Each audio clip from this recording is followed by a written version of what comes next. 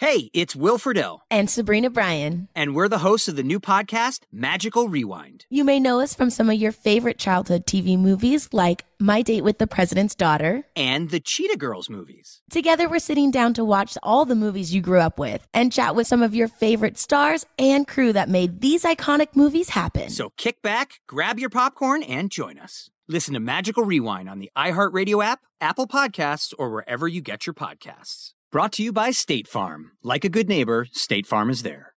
Enjoy all your favorite sports like never before at BetMGM. Signing up and playing is so easy. Simply sign up using code Buckeye and receive up to $1,500 back in bonus bets if you don't win your first bet. When you register with BetMGM, you can get instant access to a variety of parlay selection features, live betting options, and the best daily promotions in the business. And with BetMGM at your fingertips, every play and every game matter more than ever. Place your moneyline, prop, and parlay bets with the king of sportsbooks today. Sign up using code Buckeye and receive up to $1,500 back in bonus bets if you don't win your first bet. That's right, up to $1,500. Again, sign up using code Buckeye and receive up to $1,500 back in bonus bets if you don't win your first bet. BetMGM and GameSense remind you to play responsibly. 21 plus and present in Ohio. Subject to eligibility requirements. Rewards are non-withdrawable bonus bets that expire in 7 days. Gambling problem? Call 1-800-GAMBLER in partnership with MGM Northfield Park. That's 1-800-GAMBLER.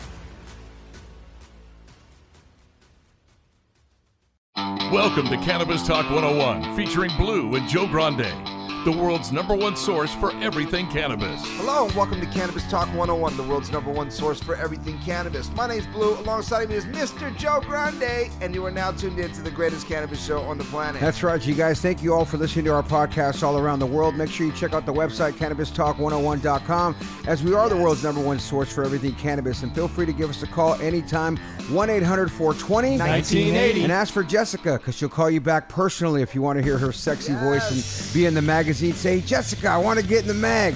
Call her up and leave her a voicemail. And 1-800-420-1980. Hi, Jessica. This is Larry. I want to get in the magazine. Hello. We got so many great articles and blogs on the site, too, for you to check out. So make sure you go check all that stuff out. Follow us on IG at Cannabis Talk 101. My brother from another mother right next to me is at the one Christopher Wright, a.k.a. my brother Blue. And I am at Joe Grande 52. And I got to remind you guys, at the Bear Flag Group, at your white label partners, you guys are known to be on time, accurate, and do quality co-packaging. They have been launching brands in California since 2015. And at the Bear Flag Group, they do what they say they're going to do. Check them out online at bearflaggroup.com. Today on the show, we got a very special guest who I enjoyed reading so many things that you put up on there for us to read there, Matt. Man. But we got this software engineer developer, Matt Frisbie. Is that correct, Frisbie? You got it. Like the toy? Okay, great. Yep. Who is very smart. Blue, when I say very smart, I mean, you might as well say he started Google. Okay, maybe not, but he's up there. He's an early developer dude, from the Googles to the DoorDashes and everything else that you can imagine. But you know what? Bottom line is he's the creator of Track and Trace Tools, the most popular open source cannabis platform. Now, the Chrome extension is free and used by hundreds of companies to report billions of dollars in cannabis commerce. Now, Track and Trace Tools is a Chrome extension that enhances metric by automating compliance tasks and generating advanced analytics about a cannabis operation.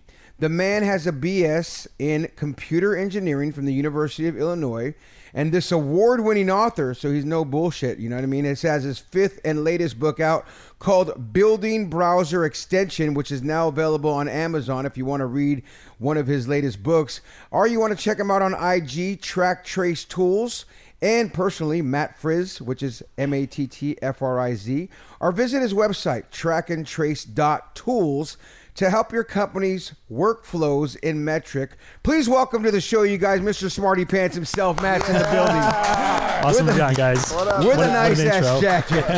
Oh, thank you. That jacket's fire. Not only I want one. I want to put my logo on. Here's the funniest part. As cool as he looks, and then I'm talking to him beforehand, I would never expect you to be the greatest, smartest nerd that you are. Like, because you didn't come off like Mr. Smarty Pants IT guy when I first met you. I was like, oh, this dude's cool. He's talking about my dog and this. You know what I mean? Those guys are more introverted, whatever. Just a little different. You know what I mean? I mean, let's just call it what it is. And most of my experiences meeting guys who do this type of stuff, right? The IT, hey, how you doing? Right? Not where's Teddy at, your dog, and this and that. You're coming in just hanging and flowing and being real cool. But it's great to have you here, man, and reading the things that you've done so far with this track and trace. How did you get involved in that? Like I said, I know you started at Google and you started the DoorDash stuff, but how cannabis and this company that you're doing now? Yeah, so really the start to this is a story of failure. So some of the best that we were before, just talking about no today. kidding, right? That, yeah. So before this, I'm working on a very small cannabis startup that was focused on kind of building a cannabis marketplace. And so I was working on it for 3 years, raised some money, hired. Company ultimately didn't work out. But in the process, it was a very informative experience because you learn exactly what not to do. And so at the end of 3 years, we started the company and then, turned everything down. And one of the things that we had tried, when you start to fail, like you really try and start, you'll throw anything against the wall. So like we tried to run like a sweepstakes and like it didn't work out, and like tried to just anything. You're like anything. Like the end, you can see the end is right there, and you're like, oh my god, do anything to keep it going, to stay alive. And so nothing worked out, and we shut down. And one of the things that we had tried was we built this little Chrome extension for Metric. So for those of you not familiar with Metric, every state, when they legalize cannabis, basically, the typical process is the voters will, they'll pass a proposition, and then that will then get written in. There's a rulemaking process in the state, and so they'll typically establish some sort of cannabis regulatory agency, and that agency says, okay, well, we need to track everything that's going on with cannabis because, one, we need to collect taxes, and two, we need to collect, or we need to make sure that there's no black market, is the black market is kept out. Precisely. So all the states they'll put out an RFP, and then companies will pitch them to basically say, okay, we'll use our platform, like we can operate this for you, and then you'll pay us to do it. So Metric is that platform. So every time a state legalizes, like for example, Kentucky legalized a couple of days ago, they legalized medical. In the coming months, as they flesh out what cannabis is going to look like in that state, they're going to be entertaining proposals from a bunch of different companies saying, we want to run your track and trace platform. Metric will certainly be one of them. And so the state will pick one. So like, for example, California is a Metric state. They'll say, we're going to use this platform. We'll pay you this amount of money. And then all the cannabis companies now use Metric. You have to. There's no other way. Mandatory, 100% mandatory. And so, and you thereby have to play by the rules of Metric. And so we built this extension to tie back into the company. We built this extension that basically made using Metric a little bit easier. And but it wasn't a main product. It wasn't. It was just something to like get installs to kind of funnel people. Right. It was like a side thing. It was it was to funnel people in, but ultimately it wasn't what we were working on. And then when we shut the company down, I started getting emails from a lot of companies saying, do not shut this down. One guy emailed me. He said, when I got the shutdown email, I literally screamed no. And I was like, oh, okay. I think we were going the completely wrong direction. So, the company is dead. But then, I was kind of, as I was working on my next book, I was kind of thinking, I was like, okay, well, what do we do with this? The company's gone. Everyone's gone to do their separate ways, but it's still there, right? These companies still need this. So what I said was, okay, I threw everything out. I started from scratch, but I said, okay, how can we make this as simple as possible, right? Things we learned building this company is that it is incredibly hard to sell cannabis companies. Just in general, anyone, it's hard, right? Their wallets are very tight, right? The market's in a, you could probably call it a depression right now. And, it's very, very hard to sell them. And then the other thing that I learned was they hated me. Oh my God, they hated me. They wanted this software Silicon Valley puke coming in there. Look at this guy. What do you know about cannabis? No, right. And the thing that was the thing is the initial idea for our company was let's build this marketplace because everyone's using Metric and they'll have to use us, which is, there are many companies out there that that's the, you have to use this compliance platform that the state makes you use. And so then we'll just sprinkle a bunch of other stuff on top of it. And then that's our secret sauce. And so we went down the same rabbit hole. We said, oh yeah, well, like these companies, like that's how we'll make our money. They'll have to use us, which is of course the complete wrong direction. And so, so throw all that away. So let's start with something completely different. Let's approach this from like the simplest possible perspective, which is that metric does not need to be painful, and one, and two, that these companies fundamentally need help and can't pay for huge pieces of software, right? It doesn't work that way. Especially, I mean, everything's getting worse in the industry, and so the platform as it is it's free and it's open source. So what does that mean? So one, that any cannabis company can go right now to the website, install it in their browser, and start using it right away. There's no sign up. It's free. And then it's open source, which means that all the code I write for this is visible to anyone. So anyone can go in and take it, modify it, whatever they want, or verify that I am not stealing your shit. If they modify it, they can't modify it without your site. You have to give them permission. So they'll show you their modification, and then you can then look at it and go, this doesn't work because that, or do you just let them modify it and it starts playing? So it's building its own monster. Yeah, good question. So the way it works is that like there's the version that I deploy that anyone installs. So that's like with all the information that's visible. As everything's visible. Not customer information, but correct. Yeah, but how everything works is the internals are visible. If you want to go and download it and modify it and like run it on your own, go do it. I have no say in that. You can the way it's licensed is that you can, as long as you're not. Are you the first ever to do something like that? Because I've never heard of anybody. A lot of people are doing that open source right now, right? So the thing is, like, open source is not a common business model, but it's everywhere, right? All our phones right now run open source software or software that is based off of it. It is the entire computing industry. It runs at least partially off of open source software, and so Bitcoin is running off of it too, right? Well, technically Bitcoin is open source, but it's valued. Well, Bitcoin is not a company, so that's a whole. Yeah. I'm personally not a big fan of crypto, but that's a whole other thing. Right. And so different story, different show, different day. yeah. So anyway, and the open source part is not all that important because the companies that ultimately use this, they're not software companies. They're farmers. They're processors. They don't give two shits about software. It's just not important to them.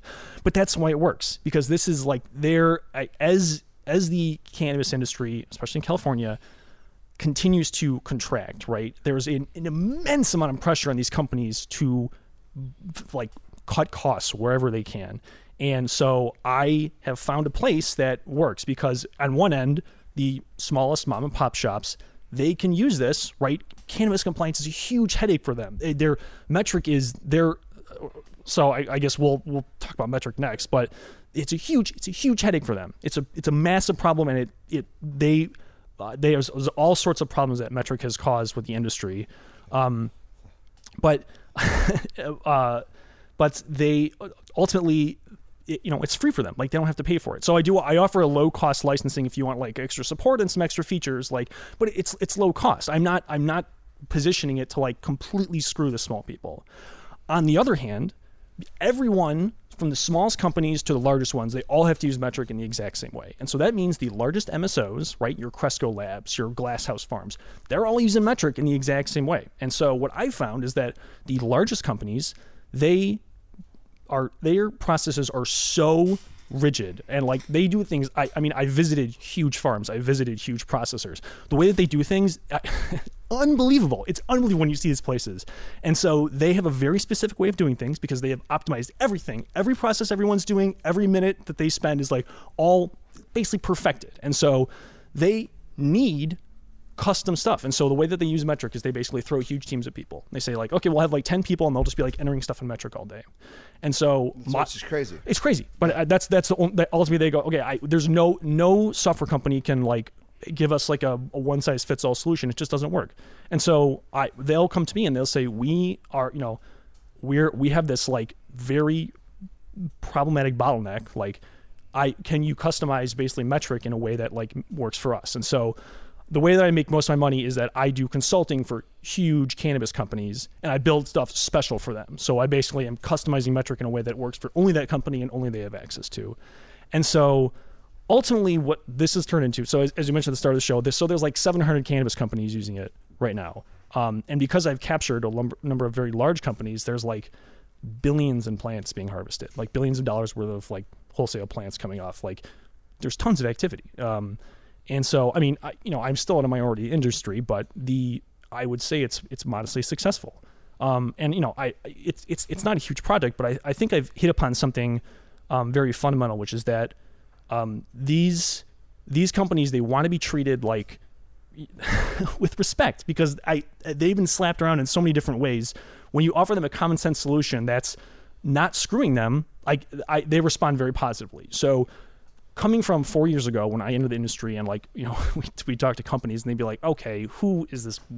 Get the hell out of here, man. Like it's been completely transformative. Like I have a very good relationship with cannabis companies now. Like they really like me. We communicate about like what they need, and like it's all very open. You're able to put what they need onto a platform that's more from these apps or this and that, because you come from that world where you're a Google guy, you're a DoorDash guy that created all this software. You have a degree in it from Illinois, going, let me help your company be able to work with track and trace that everyone needs to use anyways. Right. And make it work hand in hand. And so one thing that I heard over and over and over was all these companies, they would all have to deal with these cannabis software vendors, and they would all come in and promise the world, because all these other companies are built with a Silicon Valley mentality, which is like, let's raise a bunch of money, let's go capture a huge piece of the market, and then let's like grow explosively. And so, cannabis industry, new industry, it's new, it's exciting. Let's go. Silicon let's capture. Valley jumped all over it. Right. Yeah. So, and I did too. Right? I made the same mistake. And so we go, okay, let's use this cookie cutter software model. Let's throw it at the cannabis industry. How could it not possibly work out? And so all these companies that we talked to, I heard it over and over and over. They would, the vendors would come in, the salesperson would promise the world to them, and then it would suck, or it wouldn't work, or they'd be like, it wouldn't, XYZ, these things couldn't do it. So we end up going on to someone else. So so many companies have gone through this. And so I think my model, because it's just me working on it. I'm the sole creator, I'm the sole maintainer. It's just me working out of my house. Yeah, I'm the only guy. And so 700 plus people are using it. 700 businesses are using it. That's and great. So, but I think what works is that like I'm not promising the world to them, right? I'm not building this like monstrosity of a product that works for no one, and it is so expensive, right? I've cut off a small corner that's very painful, right? Metric is very painful for the 20 states. The thing I hear the most, and I deal with a lot of operators, is like, it takes them months and months and months just to learn how to use Metric. I think it's a big portion of why people have failed. Just off of that, they don't even know how to run the damn Well, let's thing. break it down. Let's take a break real quick. Matt, break down how Metric really is used from the user standpoint, and then how you incorporated it for your company to help benefit these companies. And I want to hear where you're from. It's Cannabis Talk 101. We'll be right back after this break. Yes, sir.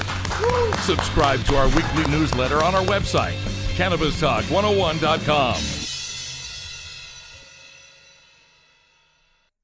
Enjoy all your favorite sports like never before at BetMGM. Signing up and playing is so easy. Simply sign up using code Buckeye and receive up to $1,500 back in bonus bets if you don't win your first bet. When you register with BetMGM, you can get instant access to a variety of parlay selection features, live betting options, and the best daily promotions in the business. And with BetMGM at your fingertips, every play and every game matter more than ever. Place your moneyline, prop, and parlay bets with the king of sportsbooks today. Sign up using code Buckeye and receive up to $1,500 back in bonus bets if you don't win your first bet. That's right, up to $1,500. Again, sign up using code Buckeye and receive up to $1,500 back in bonus bets if you don't win your first bet. BetMGM and GameSense remind you to play responsibly. 21 plus and present in Ohio. Subject to eligibility requirements. Rewards are non-withdrawable bonus bets that expire in 7 days. Gambling problem? Call 1-800-GAMBLER in partnership with MGM Northfield Park. That's 1-800-GAMBLER. AI might be the most important new computer technology ever. It's storming every industry, and literally billions of dollars are being invested. So buckle up. The problem is that AI needs a lot of speed and processing power. So how do you compete without costs spiraling out of control? It's time to upgrade to the next generation of the cloud, Oracle Cloud Infrastructure, or OCI. OCI is a single platform for your infrastructure, database, application development, and AI needs. OCI has 4 to 8 times the bandwidth of other clouds, offers one consistent price instead of variable regional pricing, and of course, nobody does data better than Oracle. So now you can train your AI models at twice the speed and less than half the cost of other clouds. If you want to do more and spend less like Uber, 8x8, and Databricks Mosaic, take a free test drive of OCI at oracle.com/strategic. That's oracle.com/strategic. Oracle.com/strategic. Welcome back to Cannabis Talk 101. Turn your typical into something special, folks. When it comes to infused products, the flavor you taste should be just as enjoyable as the feeling you experience. Visit LorandOils.com. We're sitting here with the man, the creator, the developer of track and trace tools, Matt Frisbie. Matt, before we went to break, I said break down metric for us so the listeners can really understand what it means, because even I don't fully understand exactly how these cannabis companies use metric, and they're or even forced why. to. Yeah, I know why. But I mean, I get it. It's track and trace so that they can see where the money is being going, so that they can charge them for taxes on everything for the government and the state. But break it down in your terms on how and why everybody has to use it. Yeah, so most people have no idea that any of this is going on. It's completely hidden from them. So in the state of California, you walk to your dispensary and buy any product. An eighth, a joint, whatever. Any product. It'll say, if you look on the sticker, there'll be the test results on there and stuff like that. And then you'll see a string of 24 letters and numbers. It'll say UID or something like that. So that is a metric tag. So the way the whole system works is that the state, right, as mentioned before, contracts with Metric to say, okay, make sure all our legal providers are staying legal. And then Metric has its own way of doing things. And the way that they do it is that everything has a tag. So every plant that's grown has a little plastic tag attached to it. Every package, we'll talk about that, what that means, has a tag attached to it. And in Metric, you can turn tags into other tags, harvest a plant tag into a pound of flour or whatever, and then their system glues it all together. So that's Metric in a nutshell. And then the state can go and look at all of a company's tags and say, okay, well, you say you've got this, and I visit your facility, and you say you've got this. These match. Great, you're being compliant. And so this lets them check if a company is doing what they say they're doing. Right. And this also lets them make sure that none of the legally produced product is going into the black market or vice versa. Verification process, right? Right. It's a chain of custody. Exactly. So yeah, it's a whole chain. Yep. So it's pretty boring, actually. Metric is not an interesting platform. It's not interesting, but the part where it gets interesting is how much it hurts companies. And so I'll give you a couple examples. So when Metric is giving a proposal to the state does not want to pay a lot of money for this, right? They're once this is passed, they don't want to spend a ton of money verifying compliance. They're gonna, right? It's the lowest bidder usually, and so Metric has to find a way to make a business out of this, because the contracts that they're getting are not very big. I mean, millions of dollars, but like at a company scale, like that's just not very much. So what I have realized as I've worked with Metric is that Metric is not a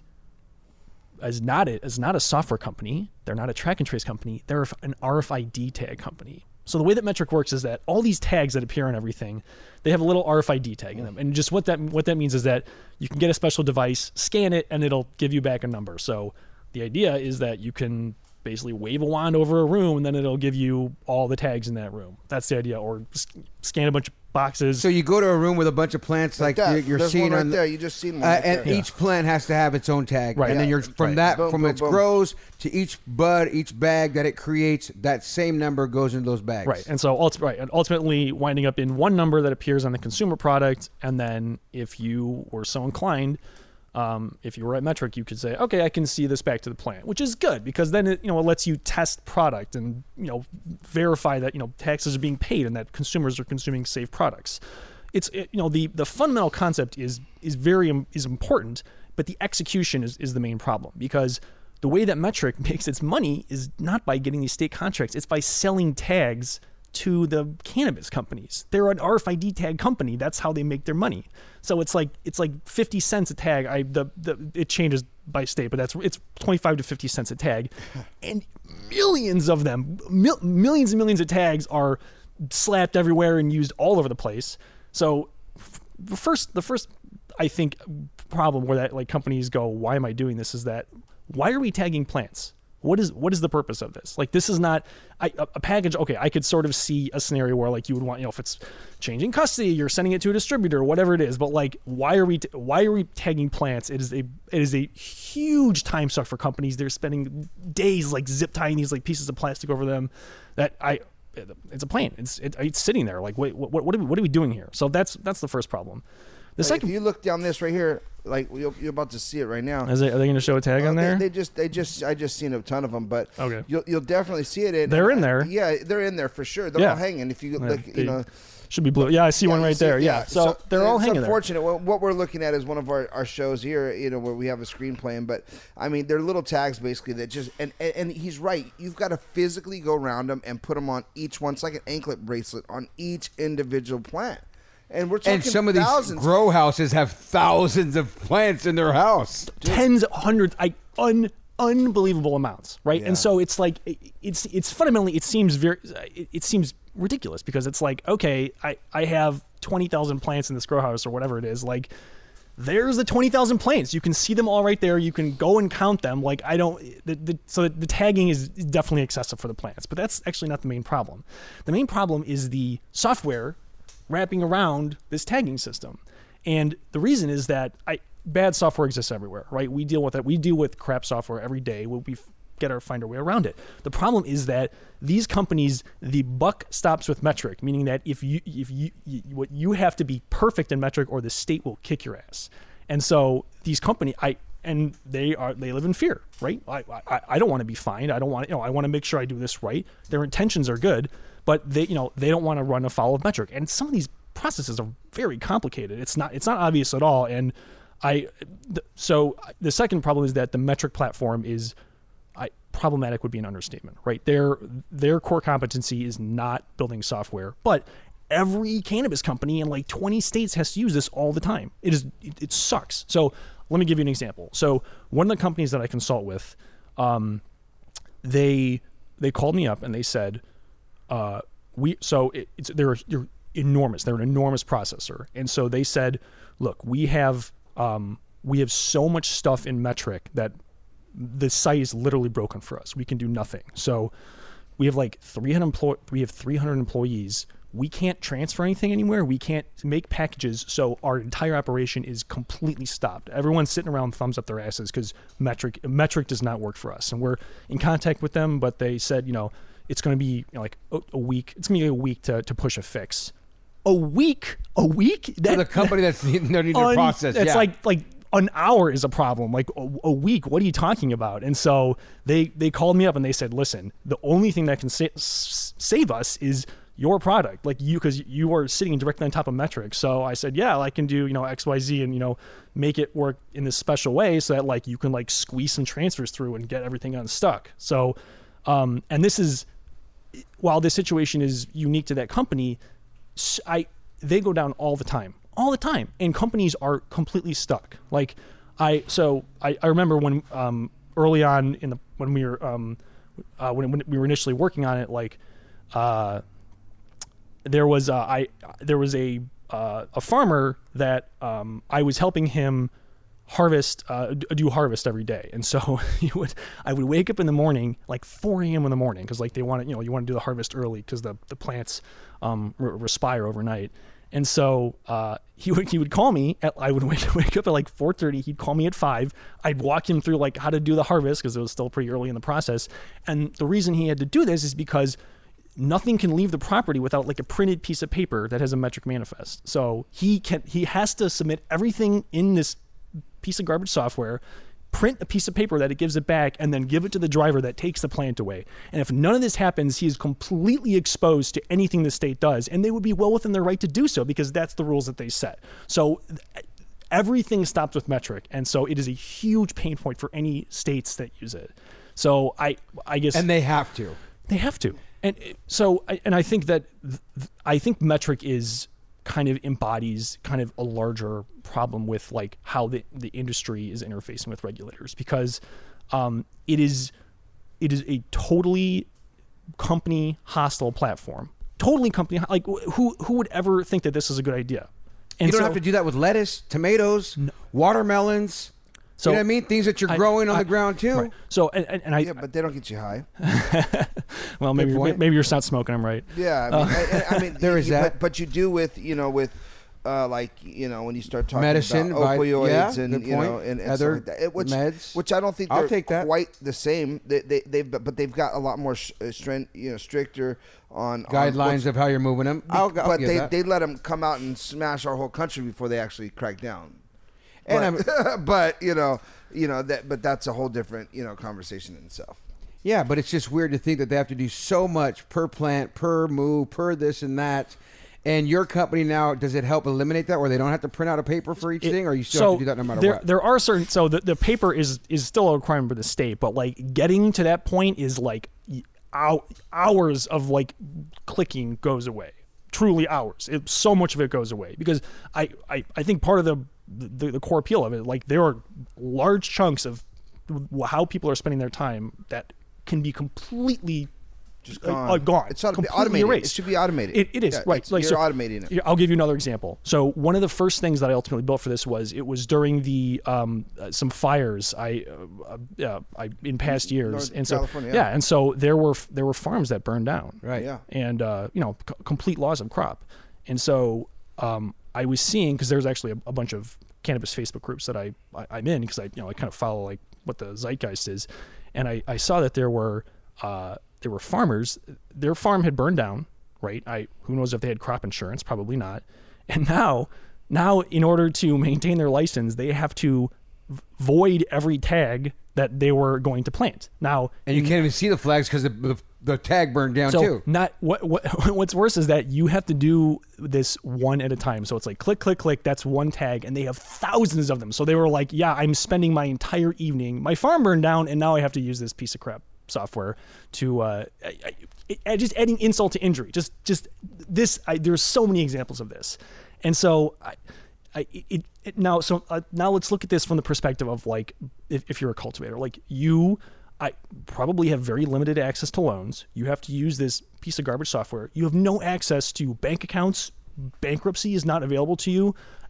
The list of stuff that is stacked against the cannabis industry writ large is You're speaking so much truth, Matt. It's unbelievable. So I think it really, I think the larger point that is wrapped up in this is like, this is like cannabis is the sixth largest cash crop in the United States. Sixth. It's like the same size as cotton. It's bigger than rice and potatoes. Wow. So yeah, I mean, the illegal market's wrapped up in that, but like huge. It's a huge industry. Now, why doesn't this industry have more political pull? I mean, yes, it's being newly legalized, and some of that is very obvious. But like, there are dollars here, and right, politicians work for dollars. So I think that there's a gap that's going to be bridged where people start to figure out that this is a much larger, more powerful industry than it is right now.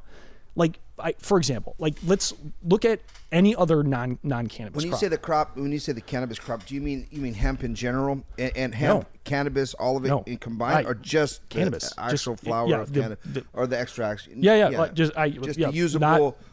Hemp excluded. Just really, sixth largest. And so Jesus. Look at how much the federal government helps out all regular farmers, right? It's unbelievable. And so it's unbelievable. So like look back at the past 100 years of like American agriculture, going back to the New Deal in the 30s, right? It has been an uninterrupted flow of the federal government paying farmers to like subsidizing them, controlling their like how much they produce. It's been very tightly regulated, but look at where it's gotten us. The American agriculture is like the best in the world, hugely productive, and all the stuff that the federal government has done. Why aren't the states replicating this? That's the real question, right? Like the Farm Credit Administration. There are entire sections of the federal government devoted to making sure farmers have access to the loans that they have. Why is there none of this at the state level? On the state level or on the feds, because the feds haven't done it, right? So it's and I think the feds are waiting for the R&D, in my opinion, for the states, right? It's like, this is just my opinion, right? I think that the feds are watching the state and saying, look, spend all your money. Let all these guys blow all their money so we could come in there and fix all your mess ups. Now we're going to take it over. We'll grab the 5 all-stars.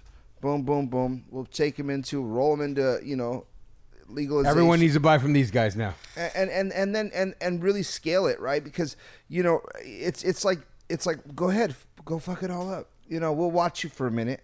And then they're smart, right? These guys are, you have to think about we as unsophisticated as our country is, we're still the most sophisticated country in the world. And as crazy as it sounds, is like we're very we think forward, right? So we don't come into things and just go, well, and act. Like I always say it, and I'll say it again, is, there's no way the United States would say it was medicinal value if it didn't have medicinal value.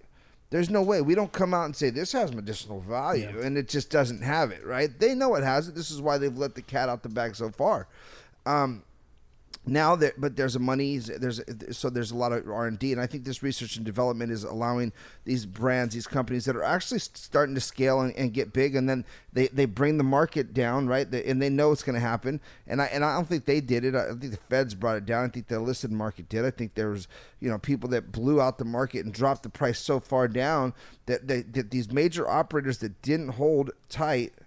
That spent a little bit too aggressively in the beginning, that had big balloon payments due to all their investors, right now just took the hit on the knees, and there's going to be very few, and there's going to be a bunch of fire sales right now, and then those fire sales 100%. are going to get scooped up by another professional group that has the money, that knows the backing, game, that knows the game, and then they're going to roll it out. And I think within the next 3 years will be federal. I've been saying 5 years for about 3-4 years now, and I think that in the next 2 to 3 years, I think we'll be federally. So what do you think? It's a good question. So there's a lot to unpack there. So I think the federal, it doesn't seem like there's a lot of political will at the federal level, which I think is surprising, given that it seems all polling shows that people want this to be legalized. Like a very if popular, you're looking at the green vote, issue. the green vote won anything and had more votes than anybody else in red and blue. Sure, and then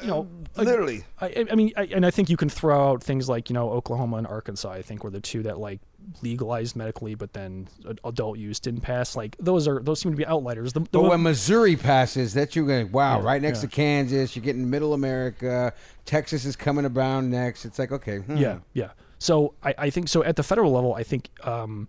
So the Schedule 1 listing is a little bit stickier than I think people realize, because everyone goes, oh, why doesn't the DEA just reclassify it? Well, the reason for that is that there is a UN treaty that the U.S. is a part of that mandates that there is a very specific set of events that need to happen for the DEA to reschedule it. Because and if the DEA were to say, okay, we'll just make it deschedule or whatever, that would be in violation of the treaty. So there are international implications with that. Additionally, the DEA that are involved with the cannabis trade, with if to reschedule it. So there's the UN treaty says cannabis has to stay in compliance with this treaty. Cannabis has to say Schedule 1 or Schedule 2. For how long? Forever? For the length of the treaty, or unless they need. So we have that treaty, it. And that treaty is still going down. So that's why they can't change it. That's part of it. The other part of it is that the DEA. I didn't know that one. Yeah. So the other part is that the DEA actually does not have the power to reschedule it unless HHS, Health and Human Services, says the DEA that it is basically that it's qualified to be rescheduled. So the DEA needs to hear from a different federal department for it to be rescheduled. So with those two things, I think it's a very sticky issue. Now, that's not to say that none of this can happen, and of course the U.S. Disrespects international treaties. We're the main power in the world, so if we really wanted to, you could change a treaty if you want to, but is the political capital there? I'm not so sure. So I think the other part. So you mentioned Missouri, and I think the Missouri example is really interesting because I'm from Chicago, and Illinois has a very large cannabis market, but Missouri, right? They legalized recently, and there is the unsurprising effect of it drawing away a ton of consumption in the state of Illinois. Like, to the tune of like tens of millions of dollars of revenue were lost the following year because Missouri legalized, because everyone's coming over people from Missouri are not coming over the border to Illinois anymore. They can do it in their home state. So I think what states have consistently failed to do, and California especially, is take into account the incredibly unstable nature of the cannabis industry. Like, a lot of this was like very predictable, right? It's like farming is an unstable industry, and you're throwing them to the wolves by like sprinkling all this regulation, all these problems on them, not giving them access to banking. Of course these companies are going to drown. Why is anyone surprised that this is happening? No, yeah, there's no banking, there's no support. I mean, you can't get a loan. I mean, I've got people right now, they're like, dude, I'm going to lose my place. The insurance element of it, of like, these Mendocino farms that burnt down and they didn't have proper insurance. Like if you had an alcohol farm or this or that farm, you know what I mean? You have these companies that you can get all the proper elements to be a real legit company when tragedy happens. Yeah. And so I think at that point, the question is like, what are these companies paying taxes for, right? I think part of the implicit assumption would be we're paying taxes once the state lets us do this, but also that they're promoting, like they're not hampering the industry. And that would be like either doing something about the black market, which admittedly is very hard, or promoting us so that the black market can be folded into the legal market. And they're not doing either of these things. So when you look at the proposition and say, oh, okay, become a legal cannabis company, pay all these taxes, deal with all these regulations, deal with metric, have all these problems, and then charge your customers more, from the customer's perspective, of course they're going to go to the black market, because like enforcement has rightfully so gone to basically zero. So people are not getting thrown in jail for buying legally and stuff anymore, which that's a good thing. But this was a very predictable outcome, that like there's going to be all these hardships. So I say the states it stops with them. They're not doing enough. So let me give you an example. So the state of Illinois is rolling out a $9 million loan program for social equity applicants, right? So everyone all social equity applicants who qualify for this program, they can actually get loans from financial institutions that are partnering with the state of Illinois. Now, $9 million is not a lot of money. That's not going to go very far. But it is a proof of concept that there are absolutely loan programs that the states could be putting together to help these companies. Because ultimately, the states stand to benefit, right? If the legal cannabis industry is doing well, more tax dollars, right? Black market starts to dry up, because all the incentives are completely aligned if the states would actually help. But perhaps there's some angle that I haven't seen it, but it seems to be crazy that like it seems to be a very hands off. Like I think it was last year, the state of California did away with the cultivation tax. So I think it was $161 per pound of just at harvest, right? You cut that plant down, a pound of weed, it's $161. That was criminal.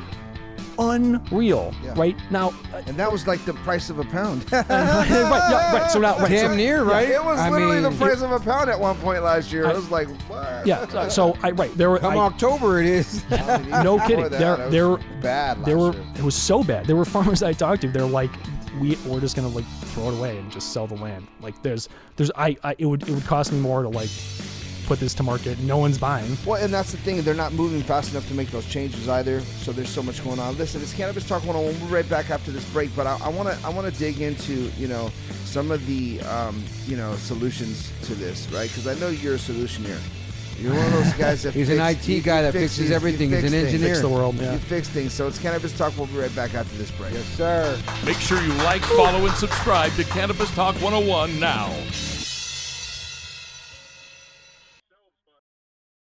Enjoy all your favorite sports like never before at BetMGM. Signing up and playing is so easy. Simply sign up using code Buckeye and receive up to $1,500 back in bonus bets if you don't win your first bet. When you register with BetMGM, you can get instant access to a variety of parlay selection features, live betting options, and the best daily promotions in the business. And with BetMGM at your fingertips, every play and every game matter more than ever. Place your moneyline, prop, and parlay bets with the king of sportsbooks today. Sign up using code Buckeye and receive up to $1,500 back in bonus bets if you don't win your first bet. That's right, up to $1,500. Again, sign up using code Buckeye and receive up to $1,500 back in bonus bets if you don't win your first bet. BetMGM and GameSense remind you to play responsibly. 21 plus and present in Ohio. Subject to eligibility requirements. Rewards are non-withdrawable bonus bets that expire in 7 days. Gambling problem? Call 1-800-GAMBLER in partnership with MGM Northfield Park. That's 1-800-GAMBLER. Like many of us, you might think identity theft will never happen to you. But consider this. There's a new identity theft victim every 3 seconds in the U.S. That's over 15 million people by the end of this year, equal to the populations of New York, Los Angeles, and Chicago combined. Even worse, identity theft victims often don't even know they're victims. That's why LifeLock Identity Theft Protection alerts you to identity threats, even the ones that don't show up on a credit report, like data breaches, fraudulent bank transactions, loan and credit card applications, and crimes committed in your name. If your identity is stolen, your own dedicated LifeLock U.S.-based restoration specialist will work to fix it. LifeLock protects you in ways that you simply can't on your own. Join now and save up to 25% your first year at LifeLock.com/news. That's LifeLock.com/news to save up to 25%. Identity theft protection starts here. Now back to the #1 cannabis show on the planet. You know what? It.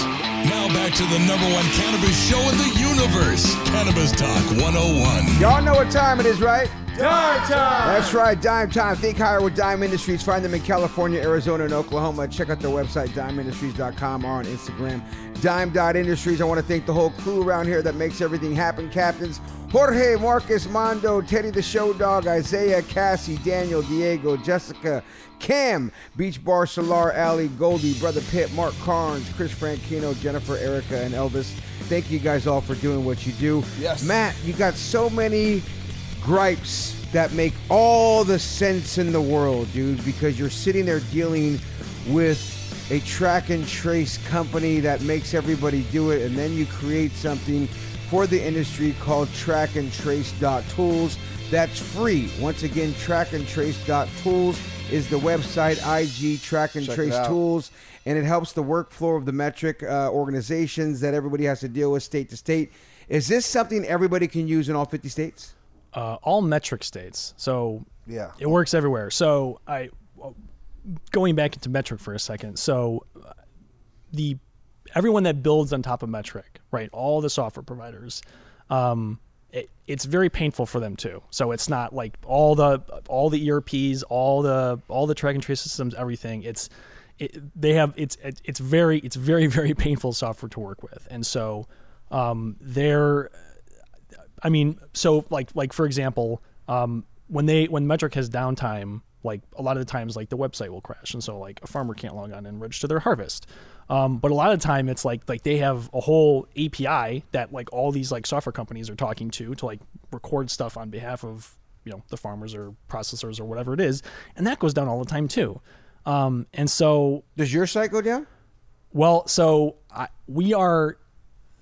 Track and Trace Tools is inextricably coupled with metric. So it's if metric is up, my product is up, but if it goes down, then there's not a lot we can do. It's down. You might be up, but it's just not. It's not reading. It's not reading anything, right. So it's not compatible. So, and so I think, which it sounds bad, but if you consider, I guess you could say competitors, like everyone is trying to like sync out of metric, because like metric is like this single source of truth so like all the data that all these companies are generating, it's all flowing into metric, and it's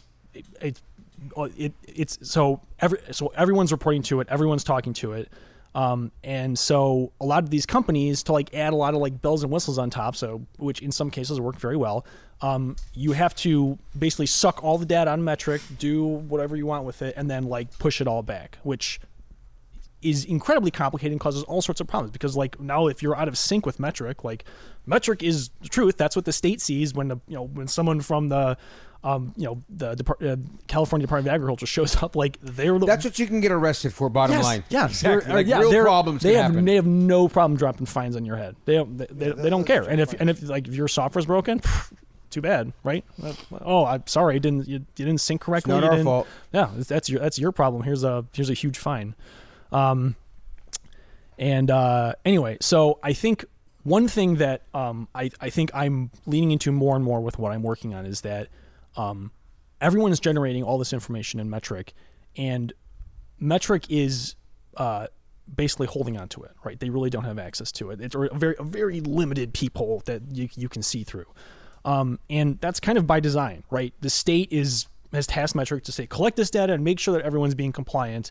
And that's all you're there for. So like Metric, for example, all these cannabis companies, all the processors, they are not the customer, right? They're not the customer. The state is the customer of Metric. The state is who Metric ultimately answers to. So if Metric has problems, there's no incentive for, a very minimal incentive for them to go and fix it, right? Oh, the cannabis companies, they're having, it's down, it's broken. Like, they don't care. It's not, their because contract, everybody has to use it, so it doesn't matter. you have to use it. Their contract is locked up years in advance. Like, sorry, we'll get it fixed eventually. Like, we're trying. We're trying. Yeah, we're doing our best. And so I have a relationship with Metric. Like, I work intermittently with them, and so like I don't actually think.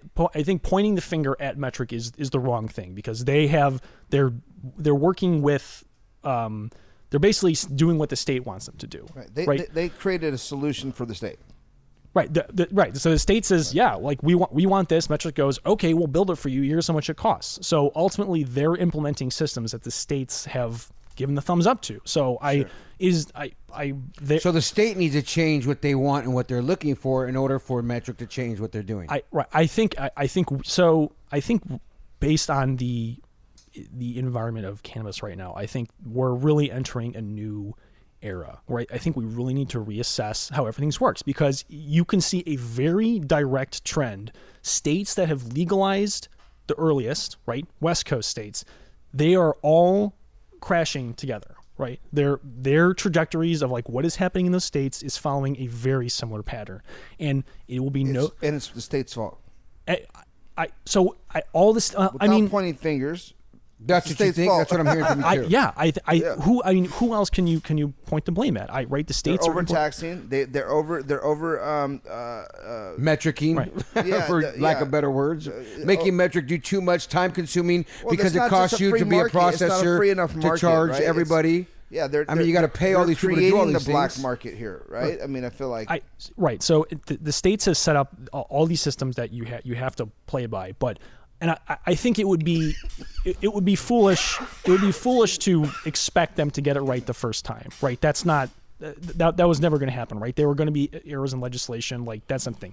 The mistake is that not adjusting once they see the car crash. Like in California, the car is already washed away at the bottom of the cliff. Like we're not even falling off the cliff anymore, and the amount that has not been done is staggering. Like they're seeing this industry collapse in real time and collecting their tax dollars. Like, oh yeah, keep it coming. Like whatever.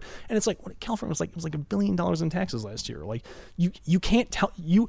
California is I think it's the 5th largest economy in the world. Like if California was its own country, 5th, number 5. In the world, yeah. Don't tell me that you can't self-correct in the cannabis industry, that there's no legislation that could be passed, that you can't ease up on regulations.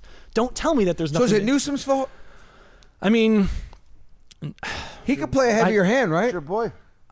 I mean, he's certainly partially to blame, right? There's lots of blame to spread around, and that nothing is being letting these companies drown is wrong. And they're drowning, and everyone's just kind of.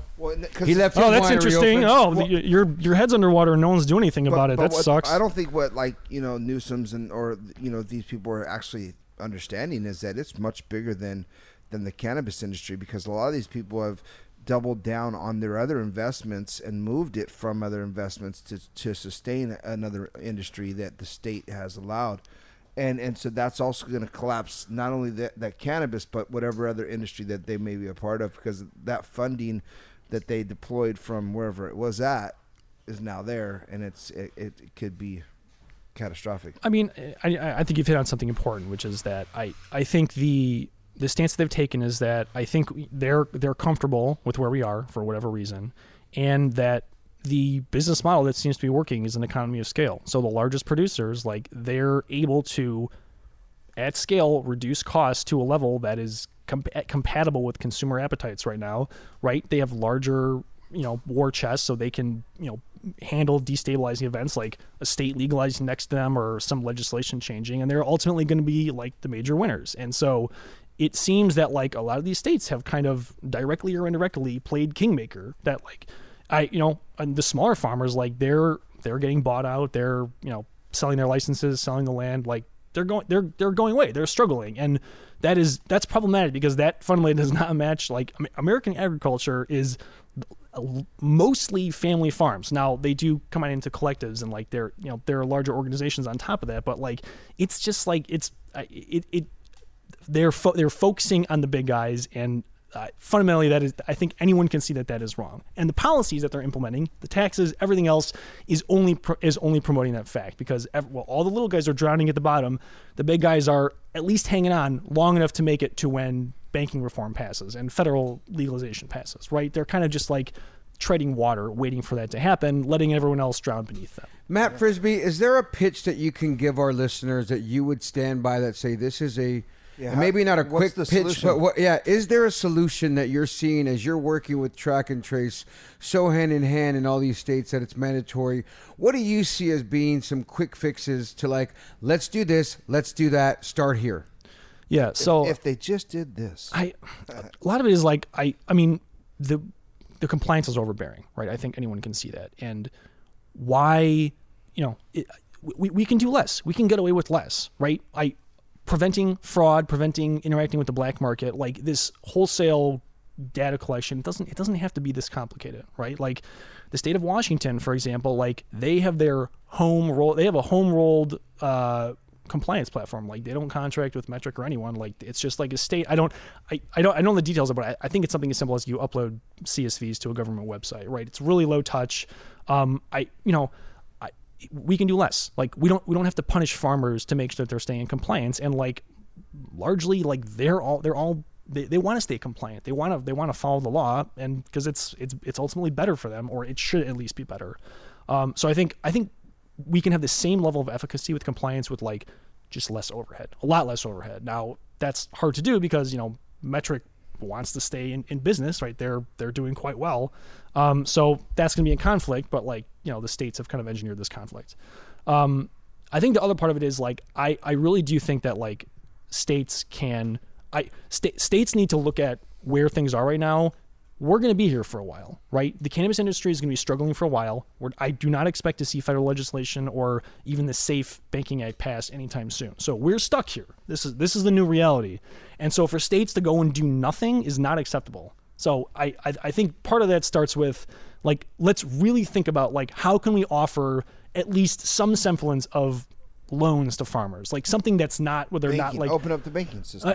I mean, even just open up a little bit, right? Like, well, it's hard to give them a loan when you have no bank to put it in and no real company that shows what it is. Like, how do I give you a loan? And so I think that's you made a great point, because like this is a self-perpetuating process, right? Like loans. I mean, okay, so excluding like large federal banks, let's talk like local state banks that are not subject to FDIC and can give loans to a certain extent to cannabis companies. They are, right, any bank is operating on risk. So they go, okay, how risky is this loan? Am I going to give you my money? Who the hell would give money to a cannabis company right now? Now, the answer to that question is you shouldn't, but why aren't you? Why are cannabis companies so unstable? Because of all the stuff that the states have put in place, right? So this is them making a mess and saying, you clean it up. It's insane. So I think the solution overall is that this entire system can self-correct, right? Everything, if you start making healthy cannabis companies by giving them access to some things to help preserve their businesses, reducing their burden, the cannabis industry will start to heal. Like the car industry in 2008. Precisely. The cannabis industry will start to heal. The black market will in turn start to dry up because, of course, like that, as cannabis company costs go down, that's going to make the black market less appealing. So then costs to prevent the black market can go down, and the whole system can heal itself. But starting with a completely broken system where it's you're punishing everyone at the start of the supply chain, especially cultivators. There's no way this is going to fix itself, and nothing is going to change federally for a while. And so the pain is going to continue. And so I think the buck ultimately stops with the states. It's up to them to make reforms, to start helping these companies, even just a little bit. Sure. Like, start with just a little bit. I love your passion, man. I want to do the high five with you before we get you out of here. All right, let's do it. Thank you for all your knowledge, your insights, like I said, your passion for the industry. I'm sure people are listening, and you have a company, and you want a guy like this working for your company and helping you out. Consultant. You hear where he comes from. I mean, he's sitting here trying to help you out in every way possible. I'm giving him the stamp of approval of like, dude, this is the type of guy you want to look at your scenario and be like, how could I help mainstream this? Because I love your passion and everything you're talking about, I have questions for him after the show. Right, I do. Hey, I told him this before the show. I go, this guy Matt's gonna get you just from reading your bios and stuff, Matt. So let's do the high five with the creator of the track and trace tools. How old were you the first time, Matt, you smoked cannabis, and where'd you get it from? Yeah, I think it was freshman year of college. So I was just about to turn 18. And good old Illinois. Yeah, University of Illinois in Illinois. Yeah, I was. I don't actually remember who I got it from, but it was like, yeah, you're in college, try anything, right? Whoever, whatever. Yeah. so yeah. Question number 2 of the high five: what was your favorite way to use or smoke cannabis? So you guys have a lot of people on the show that are like big into blends and joints and things like that, and those are, in younger years, like that would be more appealing. But you know what? I'm an edible guy. I'm gonna zag. Everyone here zigs. I'm zag. You know what? I'm not a young man anymore, and it's I can't do things the way I used to. So yeah, like give me a good edible. Nice. What is there a favorite one? Is it a little gummy 5 milligram, or is it like something bigger? No preference. I used to really enjoy the Pro Tabs out here in California. I was a big fan of those. No free ads, but Pro Tabs are quite good. It's always good. You always have your favorites. Question number 3 of the high five, Matt Frisbie. Craziest place you ever used or smoked cannabis? Yeah, so this one. So this one was actually unintentional. I was hanging out with some friends, and I must have been back for spring break during college, and someone gave me an edible, and I ate it, and it didn't take effect. I was like, okay, I'll just go to bed. And then the next morning, so my family is not particularly religious, but the next morning they're like, oh, let's go to church. And I wake up and I am really, really high. And so we go to a Catholic mass, and I'm just sitting there, oh my God, what am I doing here? Very unsettling. You never get up off your knees? Not pleasant. Yeah, really trying to keep it together. Anyway. Woo. Question number 4 of the high five. What is your go-to munchie after you get high? Yeah, so I do whatever I can to not eat. But my favorite thing that we used to do. So when I moved out to California originally, I moved into a hacker house with like 14 guys, and so on 420. We would get a reservation at a Brazilian steakhouse in Palo Alto called Pampas, and obviously smoke beforehand and go. And so imagine, if you will, like 14 people, and like they're basically 20 years old, and they come with those like big skewers of like all the meat. Yeah. It like, those skewers. We've ate that many times. They cut it. I love it. Just like 14 people who have all recently smoked. Like that skewer would not even make its way down the table. Like we clean that place out.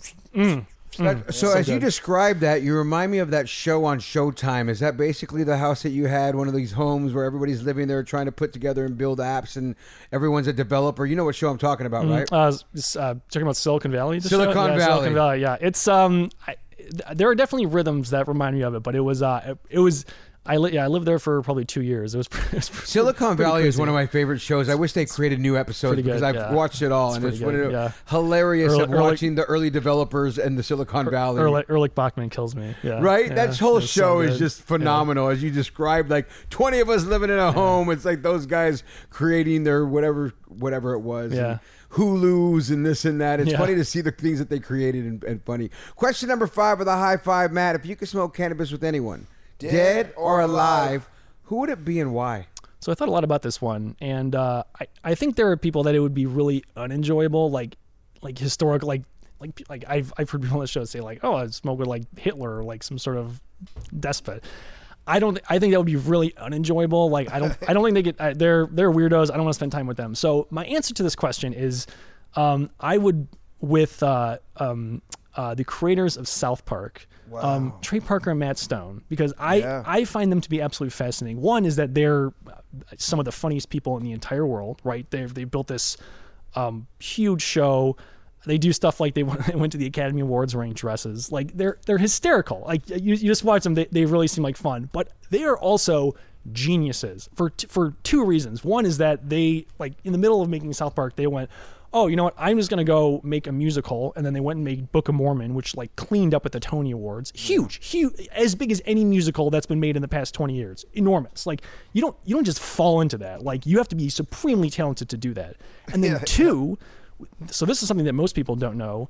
When they were signing a contract in 2007 for basically what their share of the revenue would be for South Park. And in 2007, Netflix was still mailing DVDs to people. And in this contract, they said, we want 50% of the digital revenue, which was not a thing at the time. Like 50, and so, fine. Whatever 50%. that digital thing is, fine. Yeah, screw it, whatever. Yeah, like people are watching cable, like it's fine, like that, fine. Fast forward, so it was that same year that Netflix started streaming. So just to give you an idea for like how ahead of the game they were.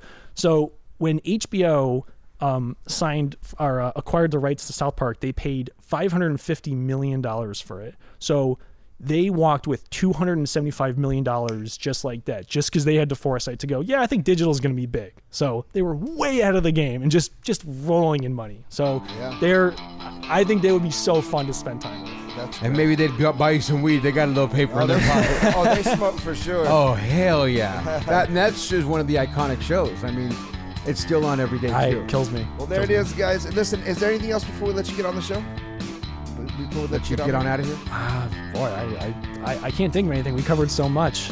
Well, thank you, Matt. It was great to have you on. Thank you for traveling into town. It's good to have you from Illinois, and make sure you get home safe. And, next time, come out here and let's do something here together. Yeah, absolutely. It's been great, guys. Thanks for having me on. And get us one of those jackets, an extra large. Yeah, I'm a large. Give me a large, a large word. Right? That jacket is so hard he has on. Yeah. Jeez, that's dope. Well, there it is, guys. It's Cannabis Talk 101, and remember this. If no one else loves you, we do! Thank you for listening to Cannabis Talk 101 with Blue and Joe Grande, the world's #1 source for everything cannabis. And make sure you like, follow, and subscribe to Cannabis Talk 101 now.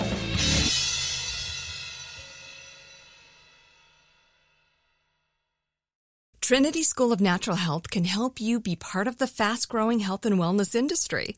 With an education that empowers communities, Trinity grads can change lives by applying natural health principles and techniques in holistic practices or stores selling nourishing health products. Offering 19 online programs that fit your busy schedule, you'll get training to help turn your passion into a career. Enroll today at trinityschool.org. That's trinityschool.org. Tired of restless nights? At Lisa, we know good sleep is essential for mental, physical, and emotional health. From memory foam mattresses to hybrids that keep you cool all night long, Lisa's mattresses offer exceptional comfort and support with free delivery and 100 nights to try out your mattress in the comfort of your home. For a limited time, save up to $700 off select mattresses plus 2 free pillows. Go to lisa.com/iHeart for an additional $50 off mattresses and select goods. Exclusions apply. See lisa.com for more details.